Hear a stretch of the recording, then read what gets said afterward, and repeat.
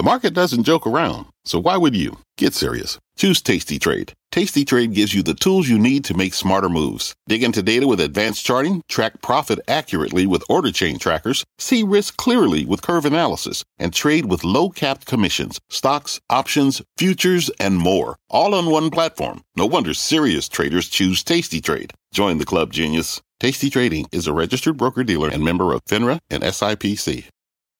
When it comes to layoffs, measure twice, cut once. That is typically a good or at least a desired philosophy, but that is proving difficult in the current macro environment. Meta, which has already cut 13% of its workforce, by the way, as Kelly said, is reportedly planning another round that could affect thousands of workers. Now, it shouldn't come as a huge surprise. Zuckerberg has dropped metaverse mentions for efficiency mentions and cuts to non-core projects and middle management. He also never said that he was done, rather that this was the beginning. Here he is on February 1st to analysts.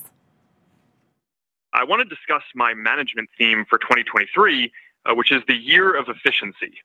We closed last year with some difficult layoffs and restructuring some teams. And when we did this, I said clearly that this was the beginning of our focus on efficiency and not the end.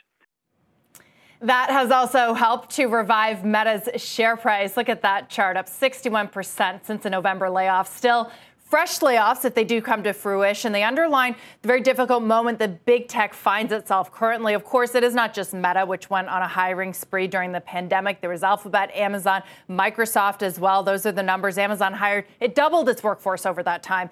It also begs the question, are the others done with their layoffs? Already more workforce slimming, we'll call it, is happening quietly. The Seattle Times reports that Microsoft has cut another nearly 700 jobs, bringing its total layoffs to nearly 2,200 since January.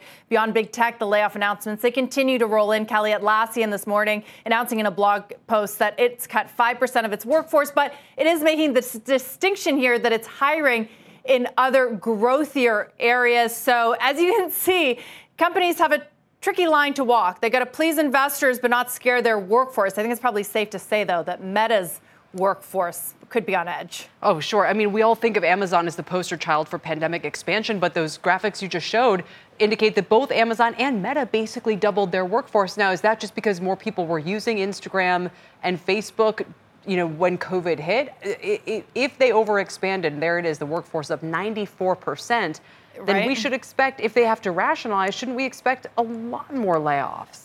Right. And well, I'm glad that you make this distinction because Meta and Amazon, very different companies, right? A lot of the Amazon's hiring happened at its factory in the warehouses because we know that there was this huge boom in e-commerce. They had to get those goods to customers during the pandemic. And Amazon has only cut about 6% of its workforce versus Meta's 13%. So maybe that works out, although you look at a Google, right, Kelly, which has cut by a very small percentage in terms of its workforce. So it could have more to do. Investors have certainly called for it, and you hear some around the edges at its other bets projects like Waymo and Verily. But I think what this week tells us is that they may not be done. And why not? I mean, look at the stock price. I know Mike Santoli earlier today was saying that Meta has a higher multiple than Google, and you haven't seen that in years. Then a lot of that is largely because of that efficiency cost cutting that Zuckerberg's been on.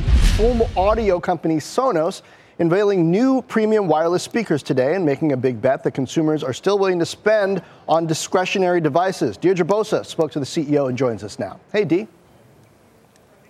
Well, John, it may be counterintuitive, especially in the current macro and inflation backdrop, to release a pair of higher price premium products. That is exactly what Sonos did today, though. The Era 100 replaces the Sonos One, but at a 14% premium, and the Era 300, that is a $450 speaker designed for a still niche spatial audio format. I asked Sonos CEO Patrick Spence what he's seeing that's telling him that demand will hold up at these higher prices. In calendar Q4, we saw that in terms of our ARC sales, which is a premium product, our Sub MIDI, some of these products. And so we are seeing it. And I think the economy is bifurcating a bit, right, where you do see premium and luxury, continuing to be pretty strong in the face of it. And then you see, at the entry level as well. There's not a lot of middle ground, but we feel pretty good about the way we're positioned. I also asked him if he would consider a lower price product to capture another set of consumers, something that players like big tech, Amazon and Google have tried to do with their lineup of smart speakers.